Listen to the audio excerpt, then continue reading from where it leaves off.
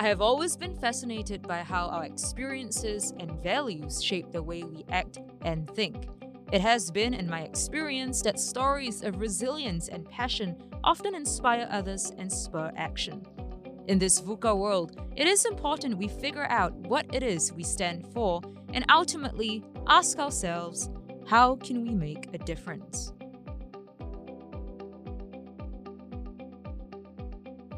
In this episode, I speak with Raimi Tang, CEO and co-founder of Date Ideas.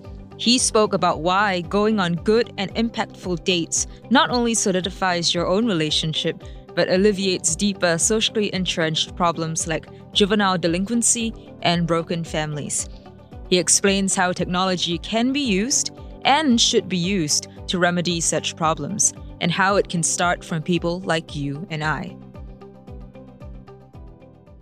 What is up, guys? You're tuned in to Radio Pause, the sound of NUS. We have Mr. Raimi Tang with us today. How are you, Mr. Tang? Hey, Nazreen. It's great to be here. I'm going to call you Raimi, okay? Is that okay? Yeah, sounds good. Okay, Perfect. great. How have you been? How is COVID treating you? Oh, it's a great experience, to be honest. I think I like the difference in life, in general. So I feel there's always the positives that you can get out of it. Of course, a lot of bad things that come, but it's okay, I guess. I think it's very important to see the silver lining Right. in whatever tumultuous time. So you are the CEO of Date Ideas. Yeah. Okay, so if listeners, you think that name is familiar, you are probably in the Telegram channel. You have about 50,000 subscribers, yeah? Yeah. Is that correct? Yeah. And you started this about 4 years ago, is that correct? Yeah, correct. When you were a student here in NUS. Yeah. So I was reading out your profile. You are double degree. Oh, yeah. You graduated 3 months ago. Yeah, not right? too long ago. And you were also in Yusof Hall, Oh, right. right? With all the communities Yeah. commitments. Now, that sounds like a lot of things to handle for a student. Right. And you also decided to start Date Ideas. Right. So tell me, how were you able to manage all that workload and all the expectations? And I mean, you and I, we both have 24 hours in a day. Why is it that you can do so much more and I cannot? Because I sleep a lot less, probably. Oh, no. Right. Yeah. No. I guess my question is, why do you sleep so little? Right. Like, what is it about Date Ideas that gets you so motivated, Because I love my sleep and I will not sacrifice my sleep for anything. Right. So what about Date Ideas? Yeah, I think maybe it all starts from my sort of like first touch point with entrepreneurship. Okay, just fun fact. After I graduated from JC, I always wanted to be a chemical engineer. So I never thought about becoming an entrepreneur. But I was very thankful, thanks to NS, managed to chance upon this program. And it really educated me about entrepreneurship. Because back then I always thought businesses was always about building or buying something at a low price and then selling it at a higher price and then you get a profit. So that never excited me. But it was during that program when I met entrepreneurs and I realized that there's a difference between entrepreneurship and business, where entrepreneurship is about the value you add to the people who use your product or service. And that's far more important than any profits, right? Yes. And the entrepreneurs which came for that event, I think that was back in 2014. I can't even remember the name of the program, but they were all super passionate and they didn't wear suits and ties, which I initially thought that's what every businessman would wear, right? And they wore very casual clothing and they talked with a lot of humility, a lot of down to earth sort of like personalities, which I really appreciated back then. And at the end of the program, we just pitched an idea, which we won just a box of chocolates. So it was very small, but that really started me and my brother, both of us joined the program. Like we started working on an idea because of that. It's different from Date Ideas, but even after that, they invited us to do a proper pitch to a panel where one potential project or startup will be awarded $8,000 as initial grant money to try to make that project a reality. And we did win that, and eventually, I initially thought it was just on a reimbursement basis, right? I have to spend on it and then claim it back later on. But funny enough, they just asked for a bank account, and then they just deposited the $8,000 straight away on the day itself. And I really understood this world of entrepreneurship, where it's built a lot about trust, a lot about ownership of your own project and the effect or the value you want to add to society. So that's where it all started, and sort of that set the foundation towards my sort of love for entrepreneurship, because while working on that initial project, so it was just a mobile app that helps low-income families save money on groceries.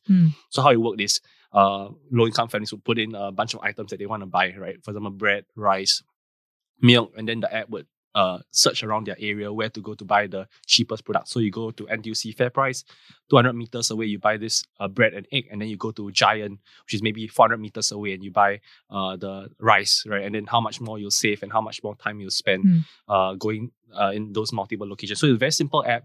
But yeah, that really made me enjoy the whole process of seeing the users using our app, getting value out of it. And I knew that, hey, I no longer wanted to be a chemical engineer. Yeah. So very thankful I was taking a double degree program in chemical engineering and business. So I decided to just stick with it since I already applied. So yeah, just a very quick summary of the way I got into entrepreneurship. Very abridged version, but thank you for that. I just want to go back to what you said about value adding to the community. I think the app that you mentioned about helping lower income families get cheaper resources, I mean, obviously it's value adding to their lives. Right. Can you tell me how Date Ideas is value adding to its own community? Yeah, I think this is something that most people might not see on the surface, because a lot of people understand that we started off really providing ideas for couples, right? And I think that itself is solving a problem for a lot of people. But it seems like a very surface level problem. But I think as a company, the mission that we're onto in the long run is far more meaningful and far more purposeful than what most people see on the surface. So in the long run, the real problem that we're solving is the high failure rate of long-term serious relationships. So today in the world, over 50% of serious relationships end up in failure. And if you look deeply into it, it's actually the root cause for many social problems today. Things like juvenile delinquency, single parent homes, broken families, depression. Many of them stem from that high failure rate of relationships. And I think even if you look at older couples today, a lot of them say that, after 3 or 4 years together, it's going to get boring and like you're just going to live under the same roof, but emotionally you are more disconnected. And then us as young people, we always say, no, my relationship will be different, right? I'll make it different. I'll make sure that we go towards the right track, right? But of course, when life gets in the way, when work comes into play, that's where you start deprioritizing your relationship. So for us as a company, our mission is really to empower couples' relationships.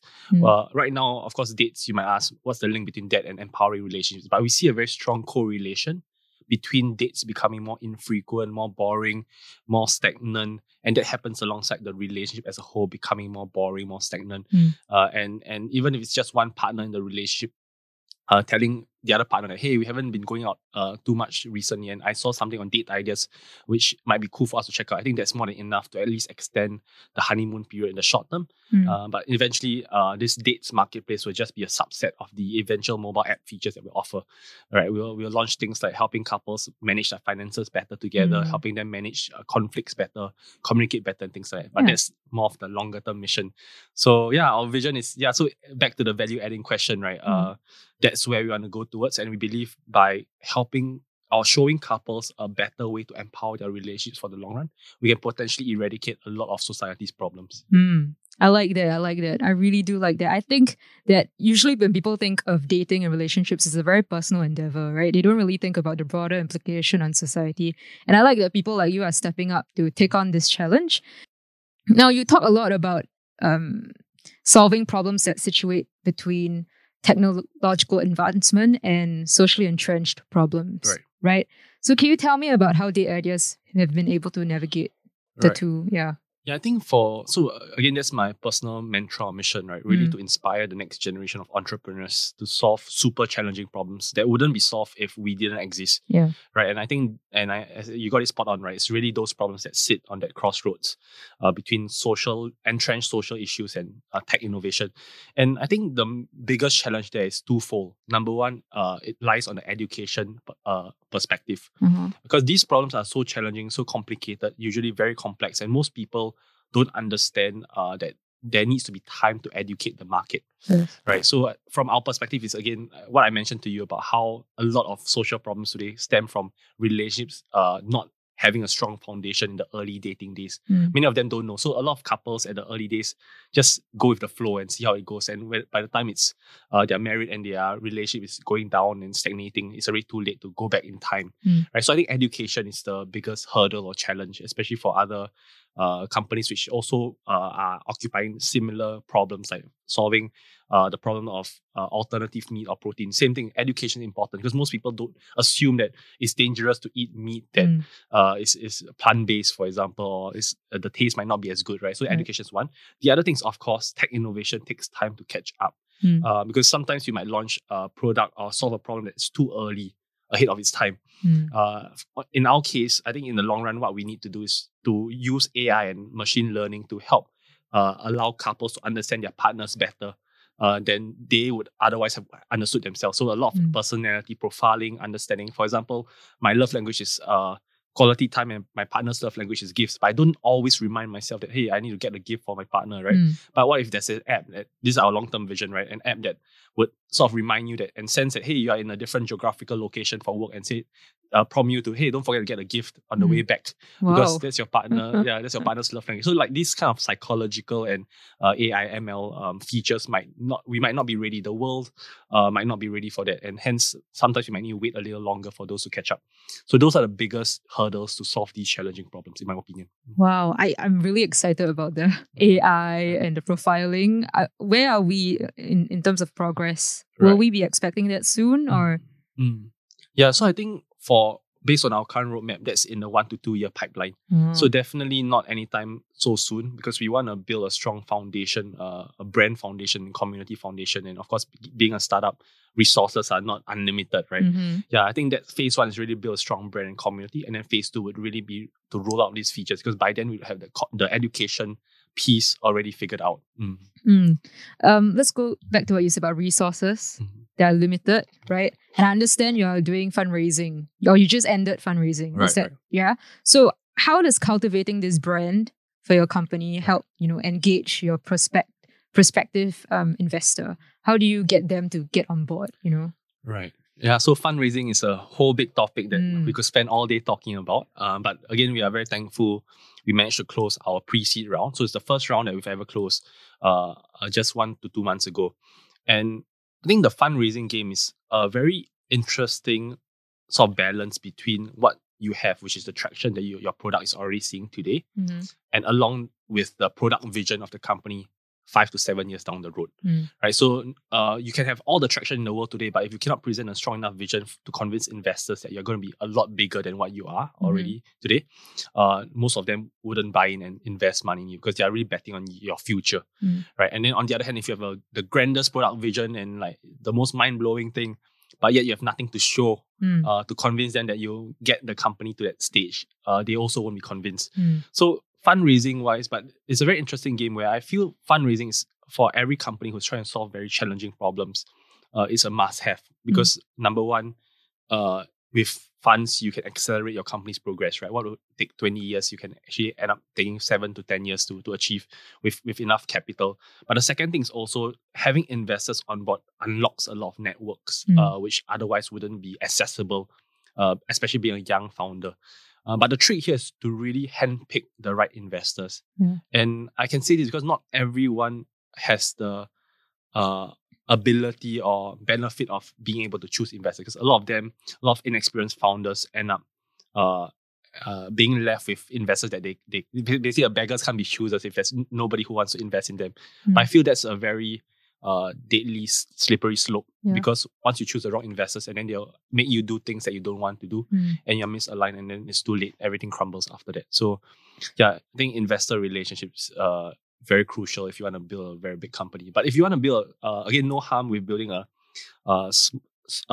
decently sized company, not so much fast growing or anything, but still profitable. There's nothing wrong with that also. So but I always advise founders and entrepreneurs to always be very clear where do you want the company to head towards. Because if your plan is to build a sustainable, profitable business and not necessarily you want to change the world or change society, then you shouldn't raise money. You should build it slowly and sustainably.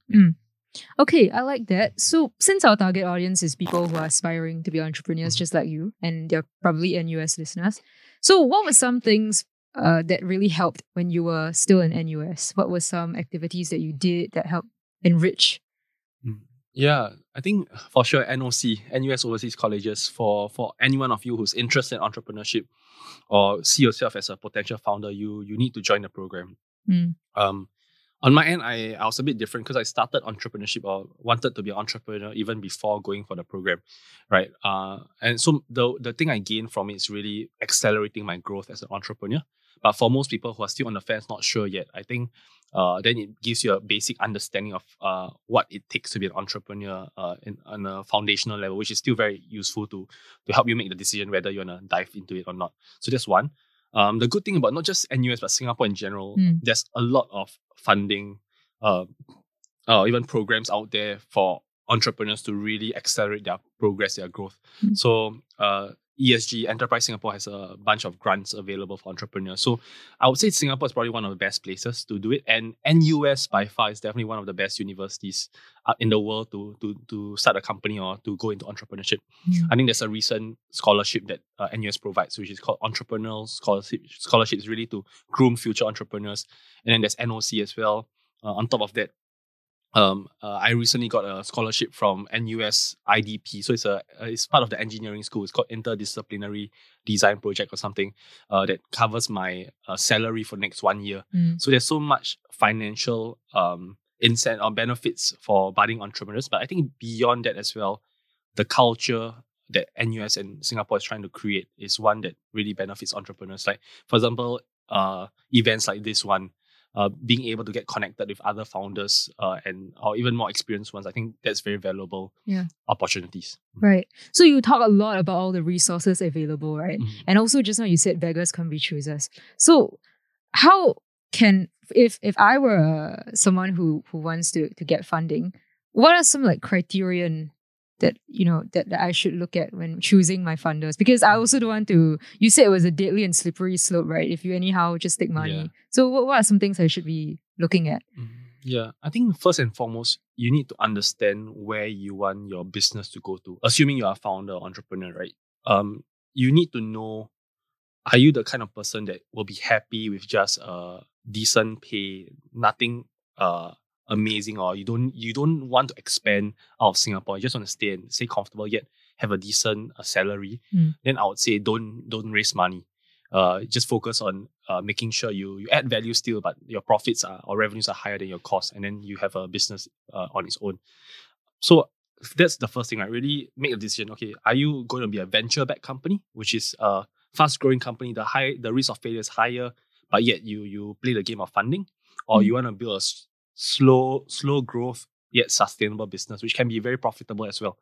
Right. So after you make the decision, let's say you decide to go down a venture-backed path and you are willing to accept the potential stresses and sort of like challenges that come alongside that, then the next step is, okay, choose your funding, right? Do you want to raise money from venture capitalists from the start? But I always advise against it. I think every entrepreneur, especially young ones, should aim for angel investors first, because these folks are a lot more nurturing and they are more willing to hear you out and understand your vision for the company.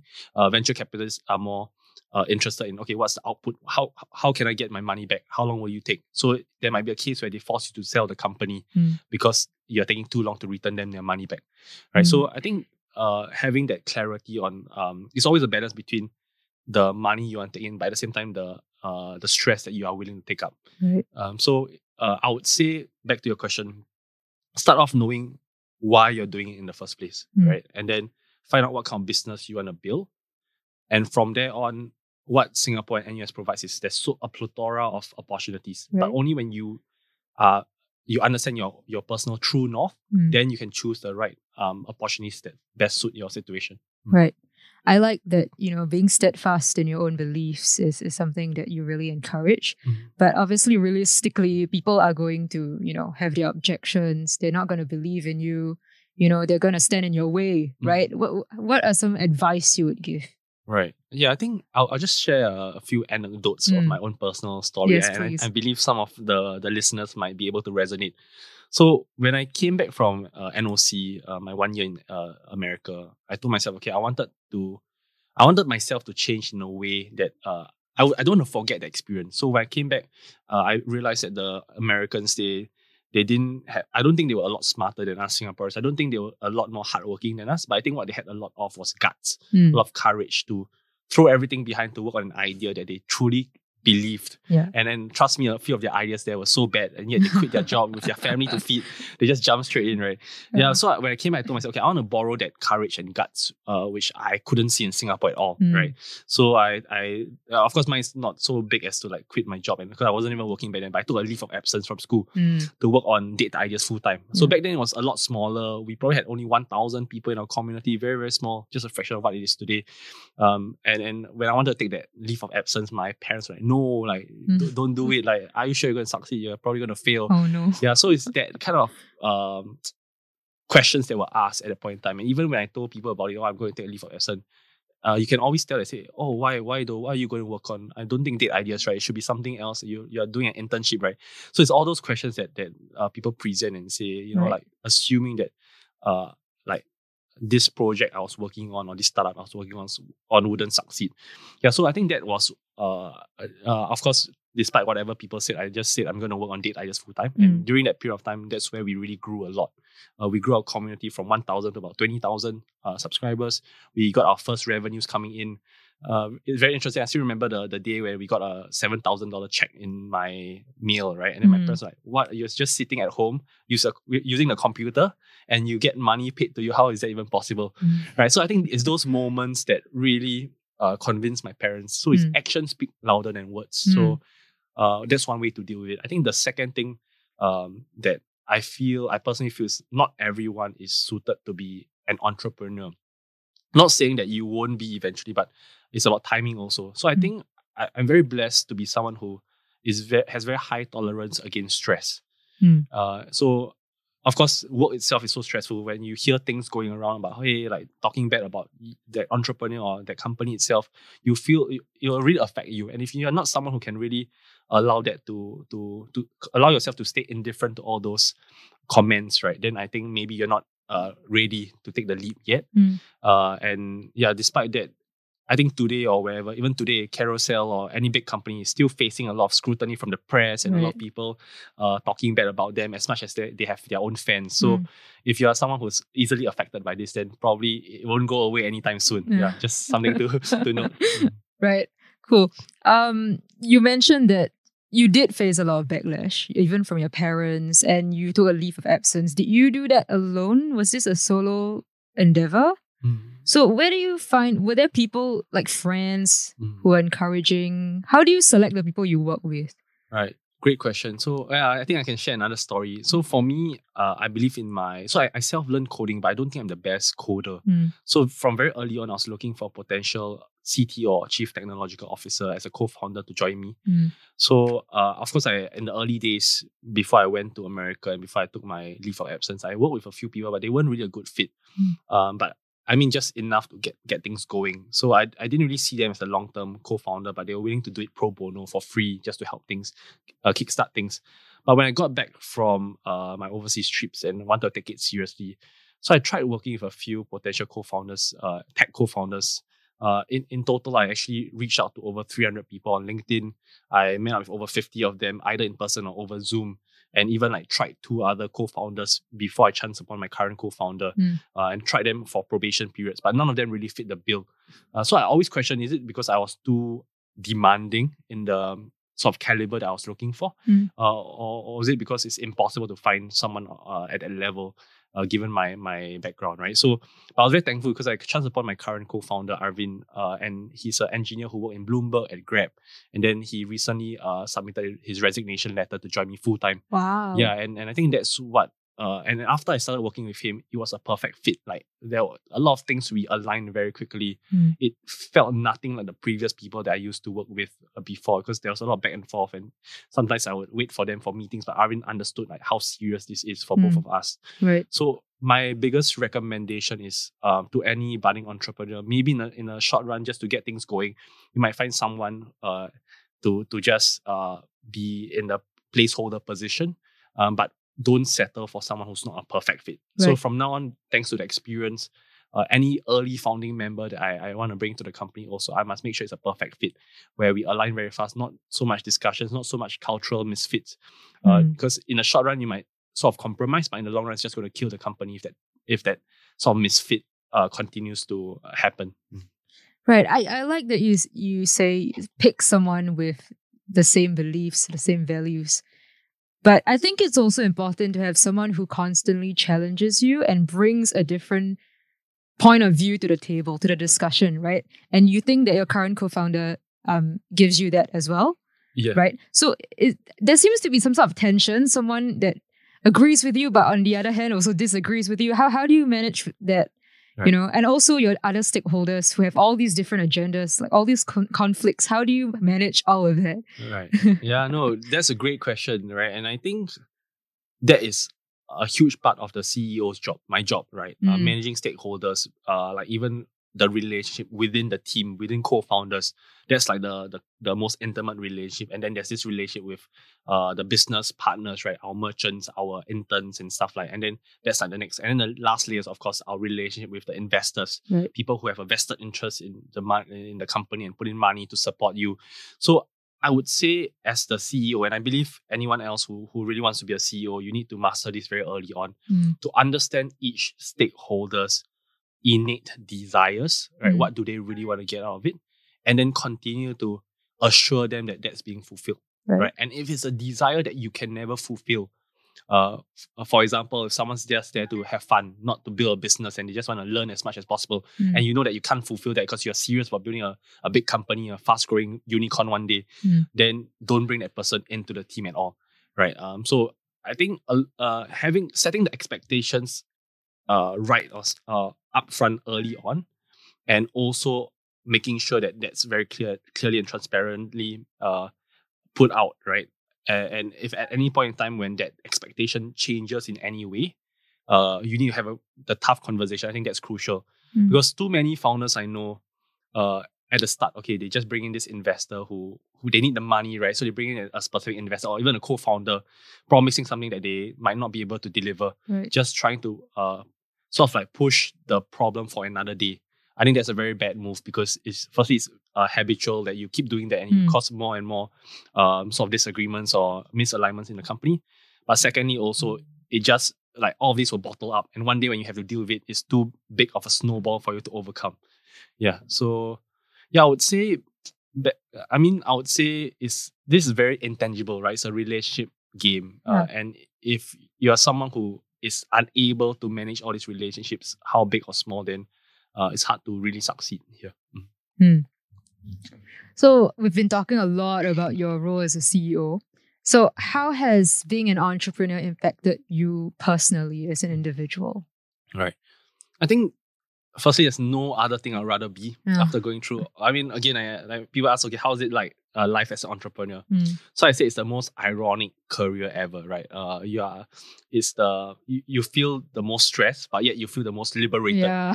you feel super shitty sometimes or super down, and at times you feel like over the moon. Right? So it's the most oxymoronic career ever, and I would say for me, my priorities in life where I am today is really, of course, two things, right? Become successful and hopefully wealthy one day. And of course, that's like the exit one day. That's one. But the second thing I think, which is more important than that even, is changing the world or adding value to society in a way that nobody else can. And there's no other sort of career path that allows you to be so direct in achieving that compared to entrepreneurship. So at the end of the day, that this sort of goal of changing the world, even if it's just one small part of society, I think that's something that I'm very proud of doing every day. And I think that's what's shaping me as an individual also. Because through all the ups and downs of this choice of this entrepreneurship path, I'm learning so much about myself. At the beginning, it was probably, okay, can I really achieve growth or can I grow a community well? Right? And then that seemed like the hardest challenge back then. But once you overcome it and thought, hey, that wasn't that hard anymore. But then soon enough, you turn around and you see, oh shit, there's an even bigger mountain to climb. Right? And then, for example, that might be finding a CTO.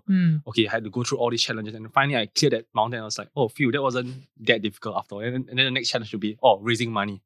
So I think where we're at now is, of course, expanding out of Singapore, right? And that's a whole new challenge altogether. How can we go to Indonesia, Philippines, Vietnam, right? And that's something I don't know the answer to yet. But after that, after I crossed that hurdle, it didn't seem that hard anymore. And then a new challenge arises. So yeah, I love the growth opportunities that come along with it in order to add value to society. Yeah, it sounds like throughout you've just been learning and growing and developing yourself. I mean, you reached out to 300 people on LinkedIn to be your CTO. You're kind of desperate, but in a good way. Right. And I like that you didn't settle for just anyone. Okay. Right. And you were patient with the process, right? Right. Patient with yourself. And yes, you were stressed out, but you pressed on. And I think for every entrepreneur, every aspiring entrepreneur, there will come a lot of struggles and you will feel defeated at times. But please, if you really believe in something, please just go for it. Okay. And just find like-minded people, as Raimi has suggested. Now, I just want to wish you all the best. You're adventuring globally, is it? Yeah, you have all this cultural mismatch that you have to settle, all these hurdles you have to cross. But I believe that you can get there because you've already come this far and I don't see why not. You can get there. And so I believe in you, obviously. Thank and you. that's why you're here on my show because, I don't just waste time with any Tom, Dick, or Harry. But okay, Amazing. Thank you. Do you have anything you want to say to your listeners or your fans who might be listening? You want to tell them anything? Right. I think just one final word of advice. I would say understand the why behind you. It doesn't even have to be entrepreneurship related, right? If you're doing something, whether it's freelance work or your own career path, understand the why and make sure you're convinced and don't lie to yourself don't lie to yourself that that's where you are because of other transactional goals, but rather understand the real reason why you're there. Right. And with that clarity is very powerful in the long run. Yeah, thank you so much for your pearls of wisdom and your time. He came down just for me. I'm so happy. So to all the listeners, if you really want to support Raimi and you're not in his Telegram channel yet, I cannot believe that you're not. But if you're not, you join their Telegram channel at Date Ideas. That is DATEIDEAS. Or you can download their app on both the Google Play Store or the Apple App Store. Is that right, Raimi? Yeah. Okay, perfect. great. And if you want to follow Raimi on his socials, that will be at Fatty Raimi on interesting. Instagram. There's another story behind it, but let's not get into that. Let's not get into that. Okay, thank you so much for your time. I'm sure our listeners have been very enriched. So I just want to wish you all the best. Yeah. Thanks so much, Nazreen. Really enjoyed this session. Yes, thank you so much.